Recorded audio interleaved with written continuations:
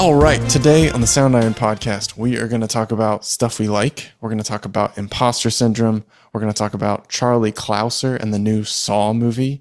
We're going to talk about theater organs. We're going to talk about people selling gear and swapping it for software. We're going to talk about new hardware. We're all over the place today. Craig, are you ready? Whoa. Slow it down. You better get real excited. I'm going to just slow it down there, bud. Let's do it. Speaking of Matthew McConaughey, he just went on the Smartless podcast. Dude, it was so funny. I'm going to have to send you the clip, but they basically had technical difficulties the first time that he tried to go on the podcast, and they just like sat around for 30 minutes, and Jason Bateman just got super frustrated and rage quit at the end of it. And Matthew McConaughey just starts dying laughing at him, just like laughing so hard.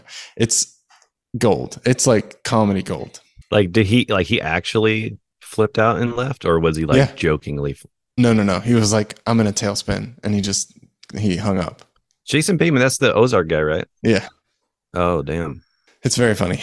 But I gotta watch it. Let's go ahead and start with 3 questions to get unstuck.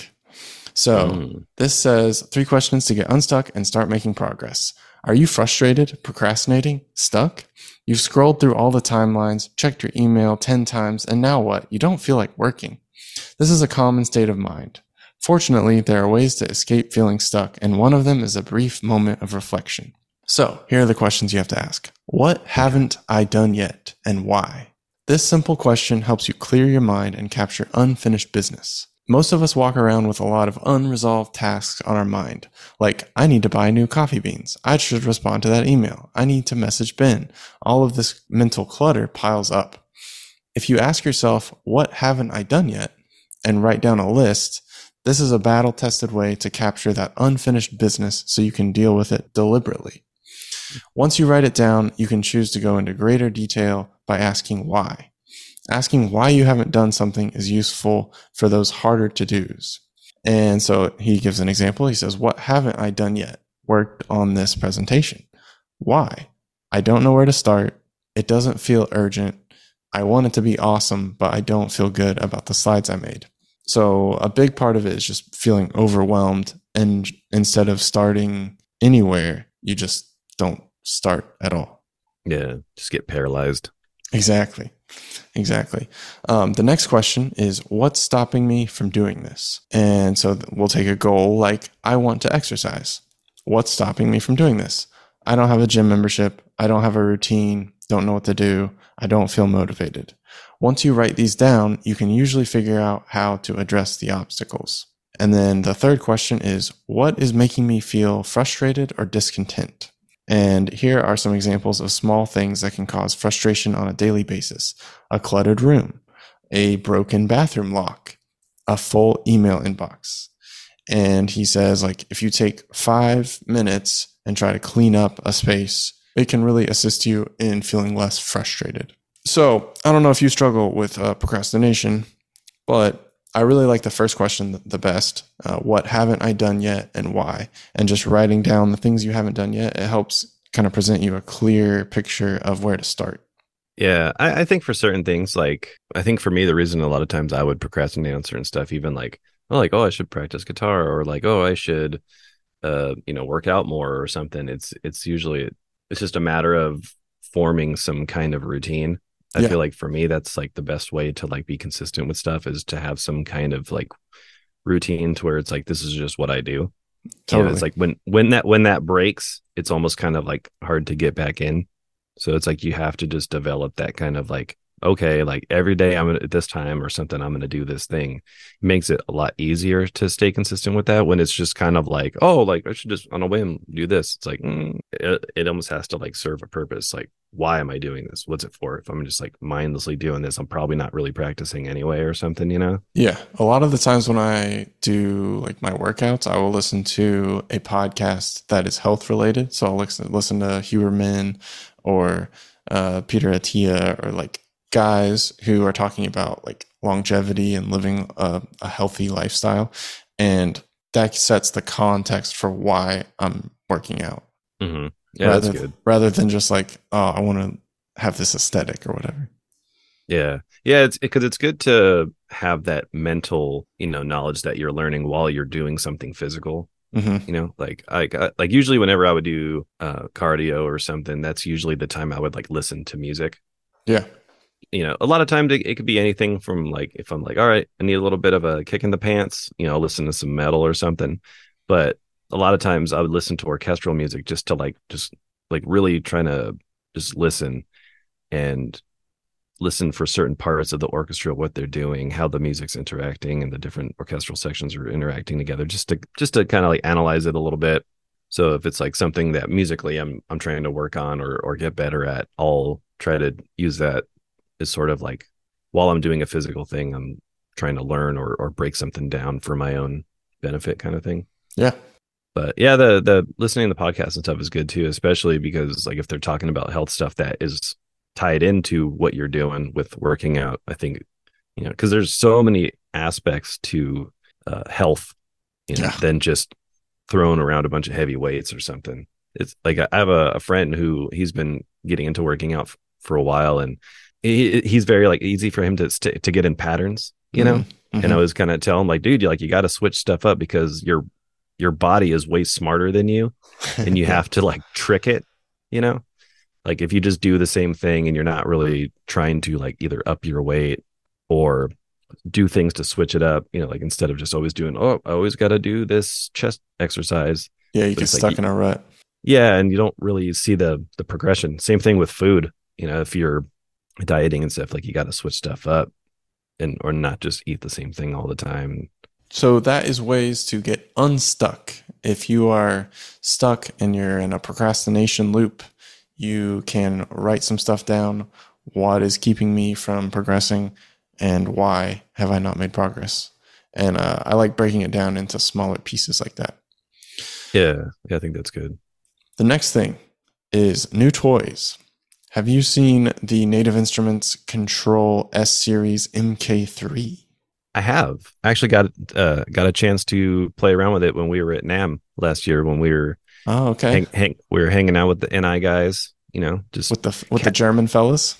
with the German fellas catching up, seeing what some new cool things that they got going on, and yeah, it's got the poly aftertouch, Yeah. and the really cool thing is like I have been using this S61 for years now, and I really like it. Like the only thing is like I'm not a big user of complete control Uh, as far as like actually opening that up. Like usually it's always contact. So the right. fact that now it talks to contact instead of needing it to talk to complete control, I think is really cool. And I think a lot more people are going to utilize those features now I agree. because I think most people are just used to loading up contact, Yeah, you I know. think that was the biggest complaint I saw about the previous keyboards is like I know when Manchester Music got his on his channel, he was like, I didn't realize I have to use this completely separate software in Mm-hmm. order to run the keyboard, and like I can open contact inside complete control, but it's just not the same and it's tedious. And I totally get that take. I really like complete control for like browsing presets and all the preview functionality and stuff like that, but it's not like workflow. It doesn't fit the workflow very easily. You kind of have to force it in there. Yeah, one thing I do like with the new one now is that is it CC11, the slider. Now Expression. that yeah, the expression one, like now that's above the mod wheel and pitch bend, Okay. which is Yeah, I nice see that. because dude, I bumped that thing so many times. And if you have something that's connected to that, let's say like volume or whatever or Yeah. expression, and you just boop, and you're like, wait, where is it? Oh, and you gotta like slide it back up. My sound is wrong. Honestly, I wish there was a way that you can actually have that as like a because like the like where the pitch bend is. Yeah. It'd be cool if they actually had it where it was like three sliders or maybe like one pitch bend and then two vertical sliders Oh, for okay. doing because you know how when people doing like modulation and expression, like it'd be cool to actually have that like side by side because I do still feel it's a little weird using that horizontal digital slider versus the mod wheel actual wheel. Yeah. So you would prefer like some faders? Yeah, like I think honestly, I think that would be cool. I might have even brought that up to him, but they're like, oh, one step at a time, buddy. You're like, oh, they're like Mr. Yeah, because Peters. Whoa, whoa. Yeah, or making their own fader box or something that Yeah. works with the complete control. Yeah. But yeah, because that's the only thing. Like I like the fader stuff, but then like buying another separate fader thing and like placing it on my desk, it's like I don't want to have too much stuff. But who knows? Might bite the bullet on one someday. But yeah, I really liked it. I like the changes that they're doing. It's got the bigger screen, and just the main thing of it being able to talk to contact, I think is a huge thing. And I think more people are going to take advantage of that. Making those fat beats. Fat old beats. So last week you sent me the Nathan Barr Fox Wurlitzer organ. And this dude, Nathan Barr, I'm a big fan of his music. Maybe because we share a name. I don't know. We have very similar names. You're both Nathan B's. Exactly. But he built a whole scoring stage just for this theater organ. It's insane. It's amazing. So he bought this one of the last Wurlitzer theater organs from Fox, like 20th Century Fox, the Fox. Mm-hmm. You might have heard of him. You might have heard of them, and it had to just all go into boxes in storage. Yeah, and then he finally got to like build out this studio, and it's called Bandrika Studios. It's in Tarzana, California. I'm sure you could go just check it out. It's 8,500 square feet, and it's constructed around this 1928 Wurlitzer theater organ, and that lived on the Newman scoring stage from 1928 to 1998. So it is a very famous organ. Can be heard in dozens of classic film scores, including The Sound of Music, The Day the Earth Stood Still, The Witches of Eastwick, Journey to the Center of the Earth, and more. It has 1,366 pipes. It's got real percussion instruments. If you haven't seen this in action, you should definitely go to YouTube and search Barr Fox Theater Organ. And there are several videos of him showing it off as he should. But he had a 4-year restoration, and they like replaced broken parts and made it into a fully working organ. And now people like Danny Elfman come and rent it out. Yeah. I mean, like that's dedication to an instrument. Yeah. Like, I'm going to build a whole studio around this thing. And it's like when you walk in or when you see the videos, I would love to check it out someday. But like, this thing is just like right in the middle, and he records in there too. He records orchestral players. He has a control room right next to it. Like it's a awesome studio, just full of cool instruments, and he's a big lover of instruments. Like I remember seeing in an interview, he's like, before I start a project, I always like to buy something new, which Right. is smart. It's a nice way to avoid procrastination. You want to buy something, at least it's for a gig kind of thing. Yeah, and you kind of like match the gig with the new instrument or with the new toy. So like forever, that one specific percussion instrument is part of a Saw movie or whatever. Yeah, it's like the big sonic voice of it. Mm-hmm. Yeah, I was listening to one of his scores. It's like the house. What is it? The house with clocks in the walls or something like that. Yeah, I just had it pulled And up. yeah, and it uses that organ a lot. And yeah, the Danny Elfman, I think he used it in the Grinch soundtrack. Yeah. And it's just like, if you're gonna go for that sound, why not have the thing that people have heard for countless other soundtracks and stuff? And because it's the real deal. So I mean, you can probably get by with samples, but I mean, just having having an instrument like that with such a legacy, especially in film scores, it's a no-brainer. Yeah. I just want to go in there and just tinker on it, just play it around. I mean, I don't have 8,500 square feet to put a pipe organ, but yeah, just slam all the stops and just just hear the room rumble like that. Oh yeah, that'd probably be so fun. So it's a 1,500 square foot recording stage. It can accommodate 50 to 60 musicians inside. The restoration process took 4 years and likely cost in the hundreds of thousands of dollars. If you can pull that off, I say go for it. But I'm just like, man, that must have been tough, just having all that in storage for a while before being able to build it. Like, man, like I want to build this thing already and put it together. Like it's like having like this huge cool instrument. Yeah, and the way that it works is it has like all of these real percussion instruments. So when you like play a key, it will trigger a marimba like strike or Hmm. chimes or whatever. Like it's almost like a robot arm Yeah. playing these things. Yeah. I was wondering, I wonder if that is designed to read MIDI or anything. I Like can't if there would be imagine a it way. is, but Yeah. yeah, maybe like you could reverse engineer something. Yeah. It's like, when you see those pianos that input MIDI, but it's a real piano. Yeah, I yeah, was like, yeah. man, Player that'd be pianos. that'd be pretty cool. Just like program some kind of like MIDI and then be able to run it through and like have it perform or something. I mean, unless you just get someone who knows how to use it, but yeah, that's more than my pay grade. I wouldn't be able to pull that off. Oh, this also says the instrument was played for Jerry Goldsmith's Star Trek and John Williams' Home Alone scores. I did not know that. All right, that's all about Nathan Barr. Yeah, I was watching a video where he was using the Wurlitzer with the violinist for the intro for the Carnival Row, Oh yeah, where he was like performing and then the violinist was playing on top. It was pretty cool. that's sick. We're going to talk about getting rid of toys now. So Tycho is a producer, DJ, music maker, and he has a $160,000 studio collection that he is selling. So Hmm. we've talked about something similar with Junkie XL on this podcast, but Tycho has a dangerous lust for vintage and extravagant music equipment.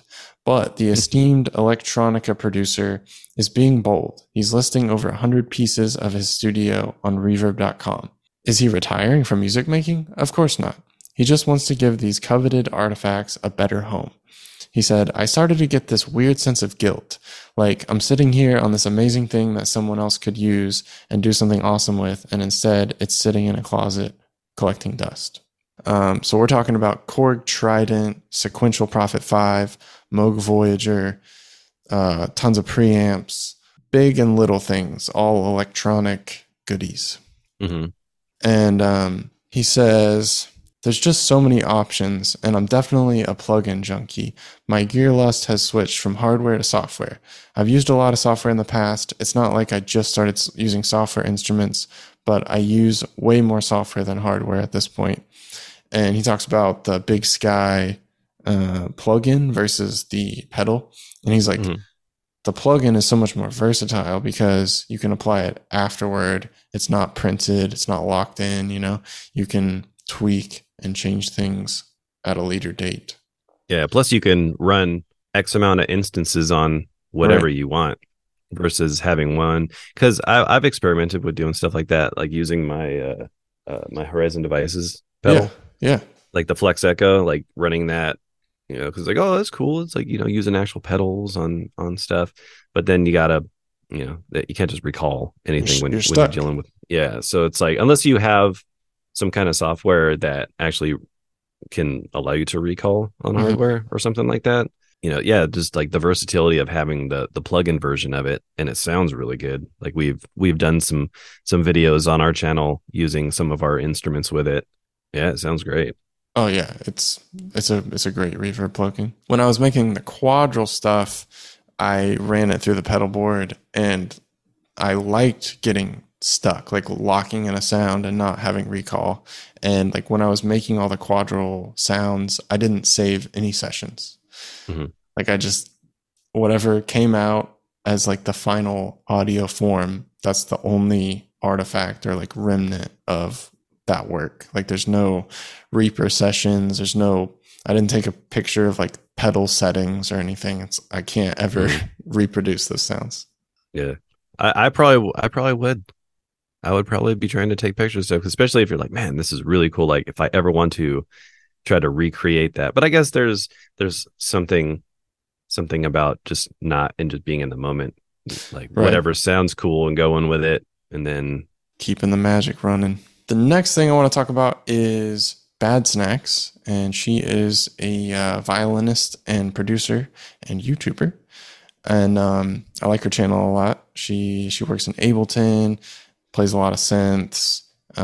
She tours with Anomaly, which is like one of my favorite artists. He's like an instrumental keyboardist, just hmm. crazy good. performer, and he's like a wizard in Ableton. Oh yeah. Bad Snacks came out with a video called How I Fight Imposter Syndrome. And she talks about how she was teaching at Berkeley earlier this year and doing a lot of things that she would have never dreamed about in a music career.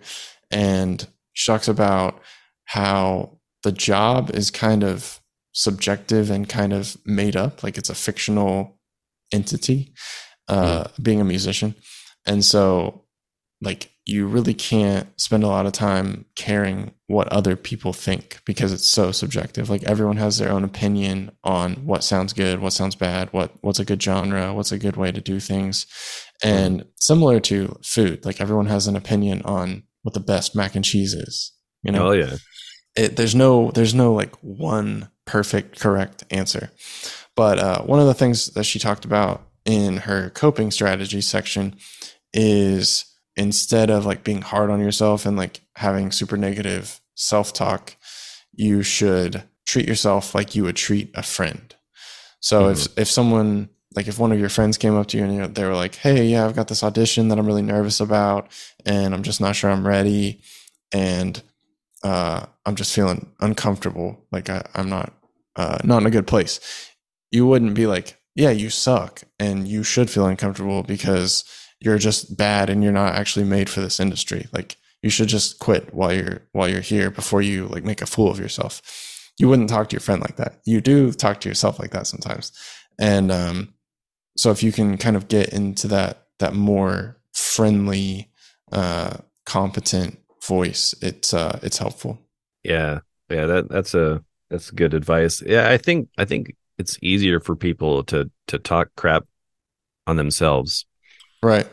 Because it's like, you know yourself, you know what your weaknesses are, you know, things that you're good at, or maybe what you think you're good at, or what you hope you think you're good at, you know, and it's like, it's easy. Yeah. It's easy to be down on yourself because you hear, and I think I've heard someone say this before, that like a lot of the negative self-talk that you hear is like something you've probably heard told to you maybe growing up, and it's just like those lingering voices that just tend to come back, like you're not good enough, or sure, these people are better than you, so why even try? Yeah. You know, like I've experienced that, and it's tough. I still continue that, you know, especially being, you know, in this job, or just, you know, as someone who's put myself out there either playing live or making videos.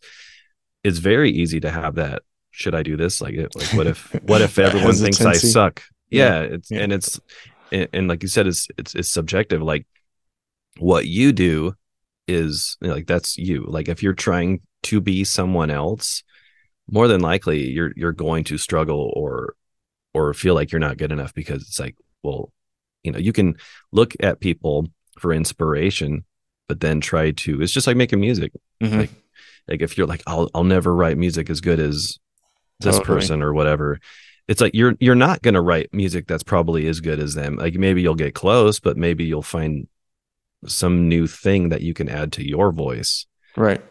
And that's the way you kind of need to see it. Like you need to be inspired to make yourself the best version of what you want to be. Because if you try to live in that sort of like, you know, this person has X amount of followers and I don't have this, like I must suck. Like there must be something like, you can't just carbon copy someone's path. It's just not the way it works. Well, I remember like my guitar teacher in middle school, he, I think I said something cocky to him, like, well, I'm the best guitar player I know that of my age. And he looked at me and he was like, there will always be someone way better than you at guitar. Like there will always, you'll never be the best in the world. And he wasn't like trying to diss me, but he was saying like, now what? So now that you know that you're not the best, you're not even in the top 100, are you still going to play guitar? Because it's not about being the best, quote unquote, guitarist. Like it's about enjoying yourself and making music.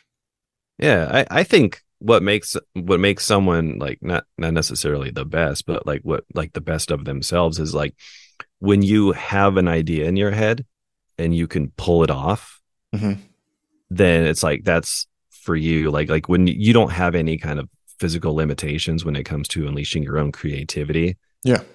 like that was my goal when I was growing up. I mean, because like I always looked at like the people who were, you know, crazy shredders or just like really good, you know, technique wise. But then I would also, you know, anything I heard that I thought sounded cool, like I would try to learn it, like whether it's like flamenco or classical Yeah. guitar or any kind of like the old shrapnel guitarists like Jason Becker and like the shredder guys, because I was just like, man, that looks and sounds so cool. Like, I wish I could be able to pull that off. I mean, because my first goal was just I just wanted to learn how to play Master Puppets by Metallica. Like, I was like, Of course. if I can do that, I'm good. Right. But then you do it, and it's like, oh, well, what if I can do this? Or you know, it's like it gives you that motivation to keep pushing and trying new stuff. But Uh-huh. like to me, I think that's when you're like at the best for yourself is when you don't have any limitations. Yeah. You know, Nothing's in because your way. yeah, you know, and that's why I was like trying to learn different techniques and stuff like that. Cause it's like, I didn't want to, whenever I tried to join a band, have them like, all right, so this is the part, and I'm like, I can't do that. Yeah. You know, that was the thing. And there's plenty of stuff I can't play. Totally. Same. Guitar players out there these days, like you'll see a bunch of stuff on social media doing all this crazy, like Andy McKee on steroids, you Uh-huh. know, like boom, like all this weird, like, and that to me is almost like harder than learning Crazy electric sweeps guitar or whatever. shreds. Yeah, like Yeah. that's way harder because especially playing on a steel string guitar and doing slides and tapping, like it's very easy to hear something wrong. Yeah. Or it's you have to be way more on it.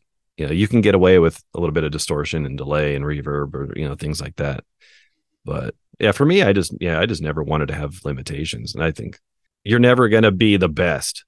Right. You'll If probably you get to a hear it. point where you're pretty good at something, you Yeah. know, but you're always gonna see somebody, especially now, or you know, like with YouTube, like when YouTube popped up years ago, and you see some little 5-year-old kid just ripping it, and you're like, Outplaying you. wow. So it's like, yeah, like being the best, like, yeah, that might get you so far, but might not make you the happiest mentally because you will fall into imposter syndrome when you see all these gnarly players. You Yeah. know, it's like then that's when it's just like, all right, but trying to be the best, that's not the goal. I just want to be able to like see myself playing what I want to play. Like Steve Vai used to talk about how he used to imagine himself like playing guitar. He'd close his eyes and his hands are moving all over the place and he's like using the whammy bar and all this crazy sound is coming out. And he visualized it. Like that was one of the things he was talking about. Like if you can visualize yourself doing something, then you Hmm. can do it. If you can't, then probably won't be able to do it. Right. The other point she made about coping strategies is asking yourself, so what? Or now what? And so that the example there is you bomb an audition or you go out on stage and you perform horribly and it's just a disaster. Like you bomb like a comedian doing their first set. Mm-hmm. Now what? It's not the end of the world. Nothing actually horribly memorable happened. Unless you set the place on fire or something crazy. But like Mm-hmm. everything is fine. And like if you zoom out instead of like zooming in on the granular failure of the event, like if Mm-hmm. you zoom out, it's literally nothing. You know, like if you're in outer space looking at the Earth, it's Mm-hmm. not important. Yeah. It's fine to, you know, like when you hear a lot of people say like I failed more times than, you Uh-huh. know, that sort of thing. And it's usually true. It's just a lot of people don't want to do it in public.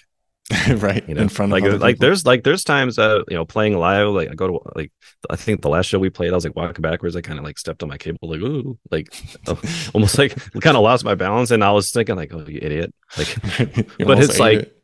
yeah but it's like you know I was just thinking like man I need to get a wireless Right, right.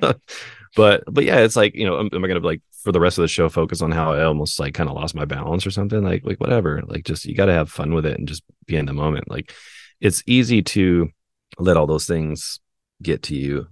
I think I usually tend to worry more before, Sure.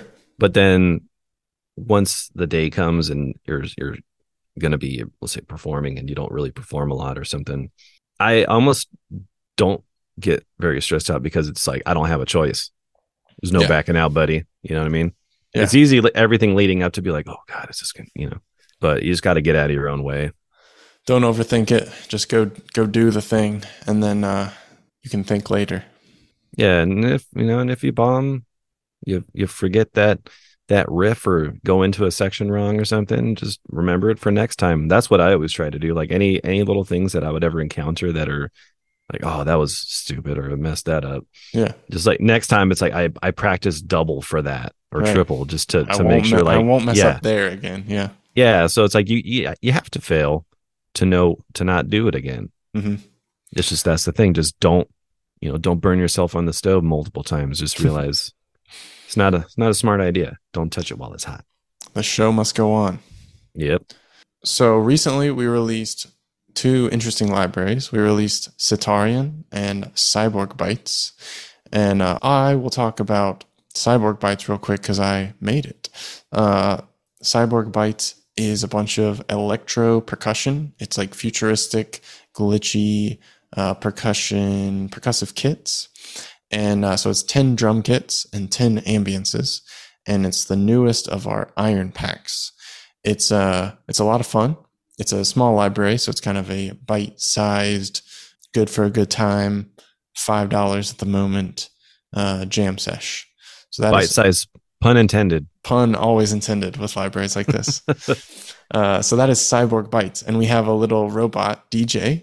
His name is Minim, and our very own Chris Marshall designed him. And hopefully he will appear in some other libraries as well, just spinning discs and making beats. Making those fat beats like we talked about earlier. And then you could tell us about Sitarion. Yeah, so Sitarion is a really cool library. It's an electric sitar that we did with Chitrini Nirupama, I believe is her name. And it's loaded with all the cool articulations you need to pull off a realistic sitar performance.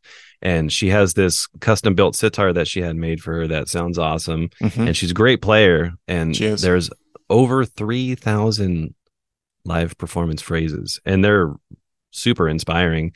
The track I'm working on with it uses some of the phrases and some of the playable articulations. There's these different bends and different types of little ornamented articulations that are just, that you can't quite pull off with just like a sustain or a pluck. So yes, being able to add those in is really cool. And it uses it's the templates based off of the what we use for Ex Machina. Mm-hmm. So it's designed really well for stringed instruments and with some modifications because it has the Chikari and the sympathetic strings, so you can utilize those with those other ornamented articulations or the regular plucks. And she sampled every note, right? There's she literally sampled every note. There's a bunch of round robin and velocity layers, so you can get some really, really authentic sitar sounds with this. And yeah, this is cool now that we finally have a sitar in the Sound Iron arsenal. It's just growing collection of anything we can get our hands on. Yeah, and it's like 21 gigs of sitar, so it's a very powerful, large library. But with the sympathetic strings and the Chikari, you can play like a low note, and that will do a root or a root and fifth, and it'll do a strum on the sitar, like a low end strum, and then you can drone with that while you play your melody. Let's like plucks. So that's one way to use it. The other one that I actually ended up using more is the phrases in KI, and that contains all 3,000 of the phrases she played. I used B flat 80 BPM light in my composing video, and I just went through and found all of the phrases that I liked that I thought were interesting. Then I kind of just moved them around and placed them in order that I thought worked. And it sounds like a real sitar player. Yeah. Like, because you took the MIDI and bounced it to audio, right? Yep.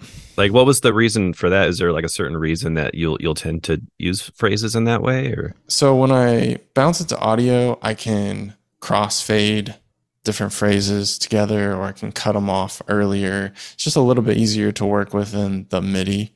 But it depends. It depends how I'm using it. Like, I'll always keep the MIDI around in case I need to revisit it.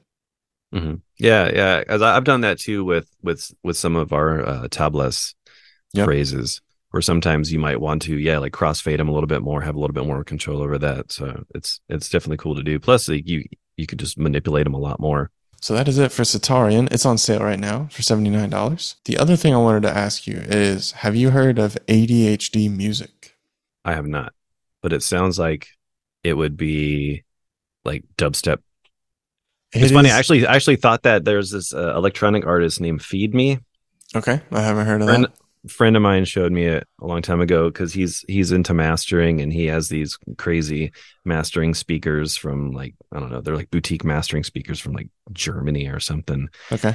And he was all into this guy because the music was very like it sounds like the sounds are like right in front of you or swirling around and Oh, stuff. cool. And I think I even said I was like, this sounds like music that someone with ADHD would make because it's just like Oh, like it's like there's so always chaotic. changing. Yeah, it's like I wouldn't say it's like Skrillex. Skrillex is I mean, not that I'm a huge like or know a lot about his types of music, but it's like that kind of like dubstep electronic style, but very just like all over the place. Right. And it almost sounds like that's the music that someone who has ADHD like would be hearing in their head or something. It's just like pretty wild. So this is the opposite. This is for focusing your ADHD and applying extreme focus. So the music, if you go on YouTube, it's like 10 hours of ADHD music for focus. And it's the same beat for 10 hours. So you have like a 4 to 8 bar loop of chords and a beat. It's like usually like muffled choir, some like synth pad, a very steady drum beat, and that's kind of it. Some bass maybe, but it's very simple. It's very repetitive, and it just puts you in a zone if you're struggling with ADHD and you want to just focus while you're on the computer. Mm-hmm. So if you wanna get into the new trend, ADHD music is a good place to make some music, I think. Yeah, I've never heard of that. I mean, I've heard of people listening to like chill lo-fi stuff for focus just because it's very not too much going on.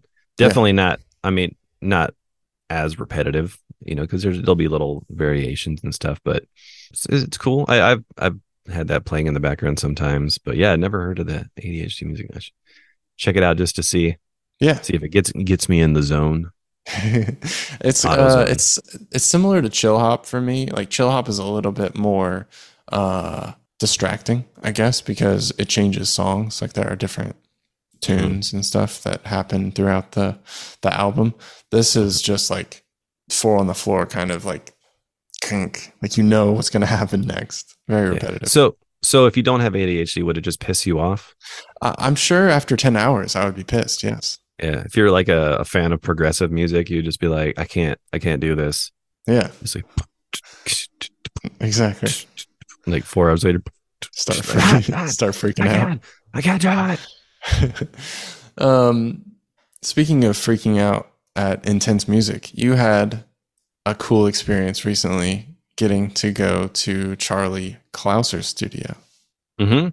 Yeah, I got to visit him at his home studio and talk about the new Saw X movie that he composed the music for. The guy's been holding it down music wise for all the Saw movies since Saw 1. And it was cool just to get to see his studio. Super cool studio. He has a lot of awesome gear. He's got these crazy custom instruments that he's acquired over the years. He was showing us his new apprehension engine that he got, That's and awesome. the K-Elastis, the big crazy contraption made by Chas Smith.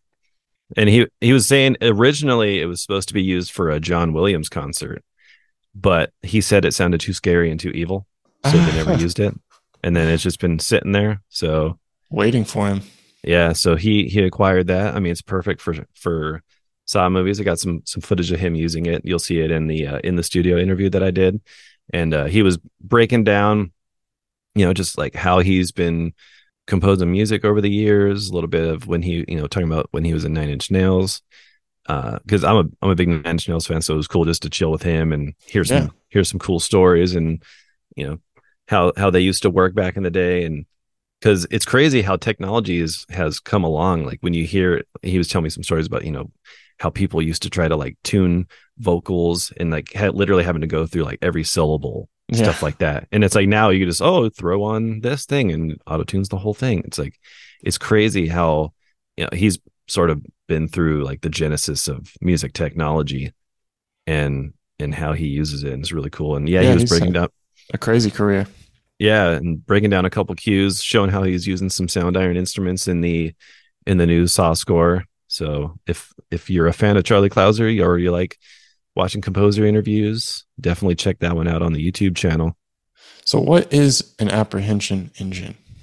So it's this instrument that I believe Mark Corbin had this instrument maker build for him, and it's this box that's got like a some different pieces of metal dangling off of it. It's also got this kind of hurdy-gurdy thing on there, and it's got some contact mics in there, and it's just this contraption that's just built for creating all kinds of creepy sounds.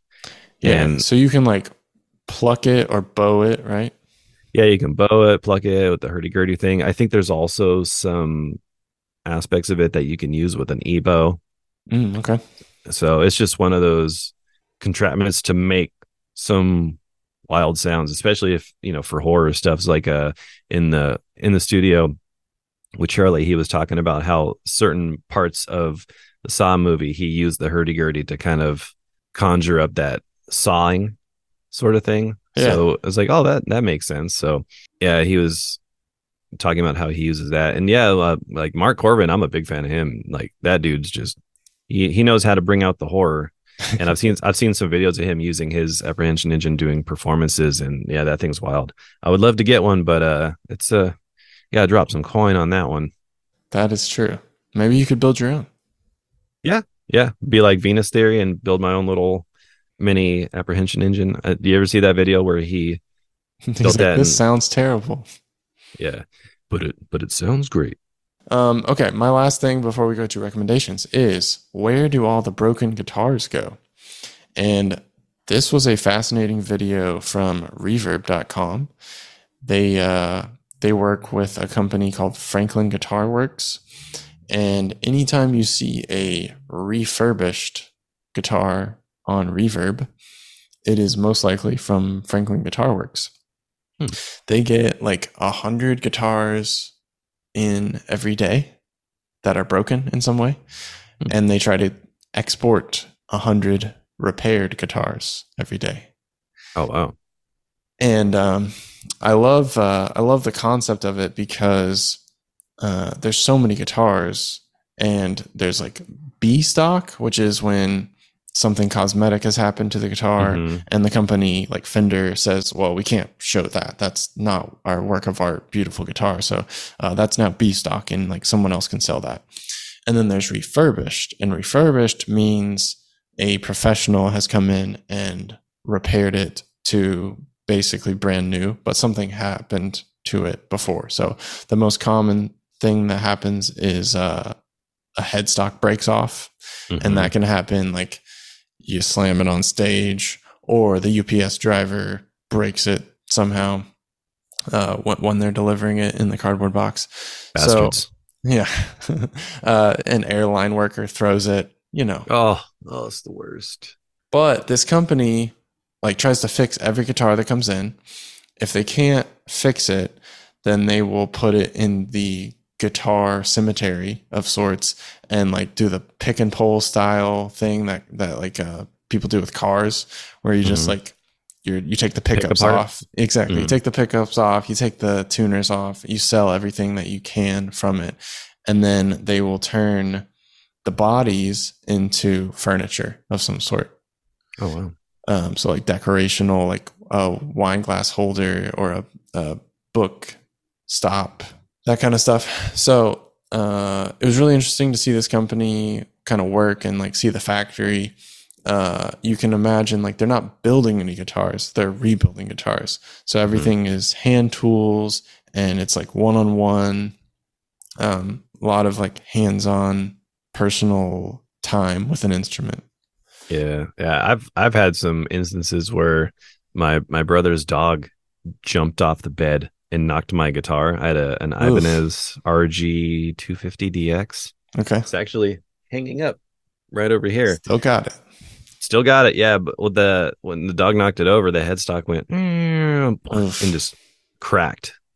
like right below like around like the first and second fret on the back of the neck. It Yeah. just snapped. And luckily I was able to get it fixed. They're able to like clamp it and glue it together, and it's been fine. But man, it's it sucks how easy it is for something like that to happen. So be careful, folks. Yeah.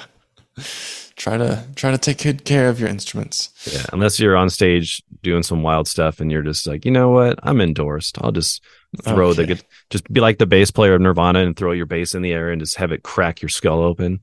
Stuff like that. No, don't do that. Yeah, Craig's giving bad ideas now. Yeah. Throw your yeah. Shut it down. Time to wrap the podcast. Turn your instruments into weapons, folks.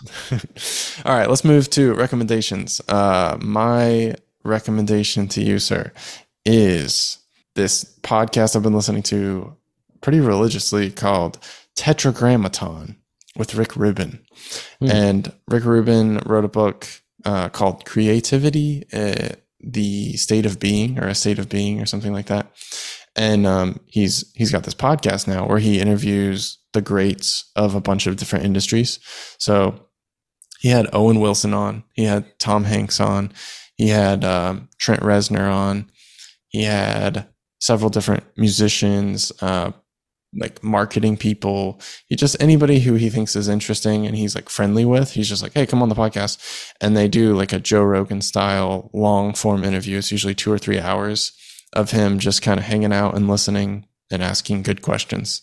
So it's like, if you want just like a very solid conversational style podcast, it is really, really nice. All about creativity. Nice. Yeah. For me, a couple things, actually. I recently acquired this thing the other day for cleaning out my PC, because I was watching videos on, how to keep your computer healthy and cleaning it out and not letting it just get wildly dirty. I forget the name of this one. You're a computer surgeon now, huh? This says 3-in-1 air duster, blower and vacuum. Got it on Amazon for like, I don't know, $20 or something. But it works. This thing is awesome. It's a mini vacuum and also an air duster, and it's got different little attachments. And I had to go PC surgeon a little bit.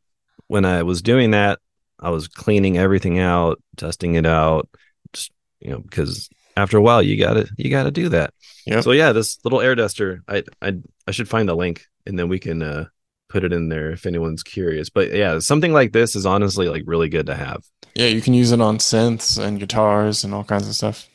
Yeah, keyboards get dirty, you just turn this thing on. And it's satisfying, right?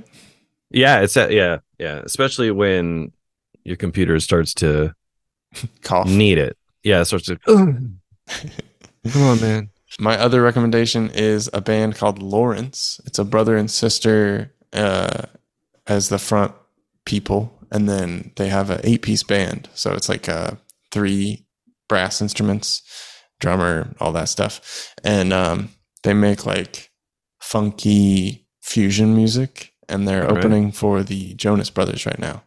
So they are a lot of fun to watch. Very, very skilled players. Interesting.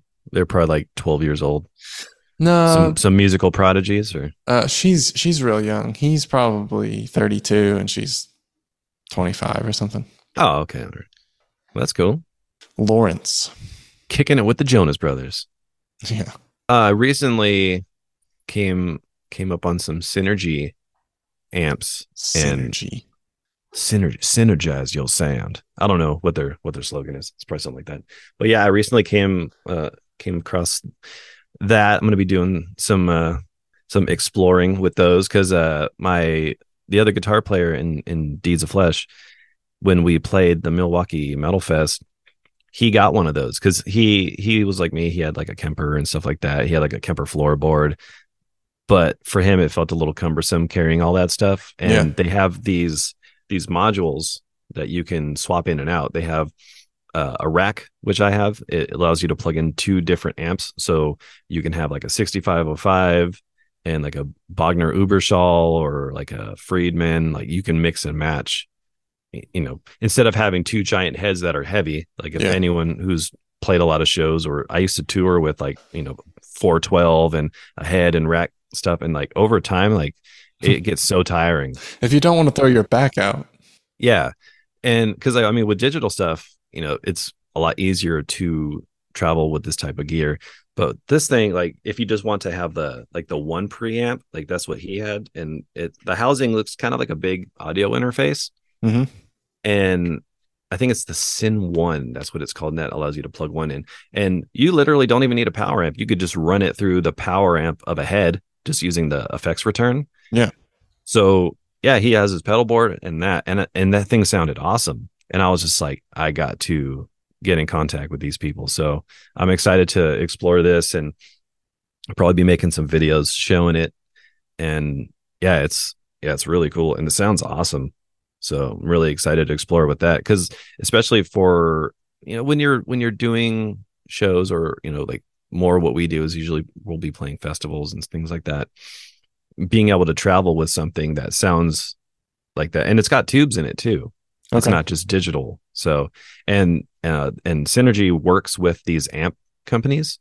So it's not like this sounds pretty close replicate. Like they're literally working with like PV and Angle, so it's going to sound legit. So, just the traveling ability and the sound and all that.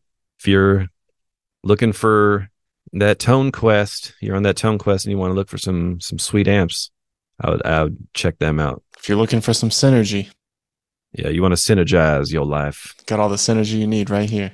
There's only one way to do it. You just got to synergize. You can't go forward without going backwards. Nailed it. All right. On that note, we're going to close it out. If you are still listening, thank you so much. Please subscribe here for more podcasts like this. Check out Craig's video with Charlie Clouser, them just kicking back, drinking a couple beers together, hanging out. No, we actually didn't drink any beers, but maybe next time. Non-alcoholic water. That sounds nasty. All right. Craig, catch you soon, my friend. Catch you on the flip. Flip the script. Peace. It's all about that awkward ending. I'm all about it. No one makes it to the end. It's fine.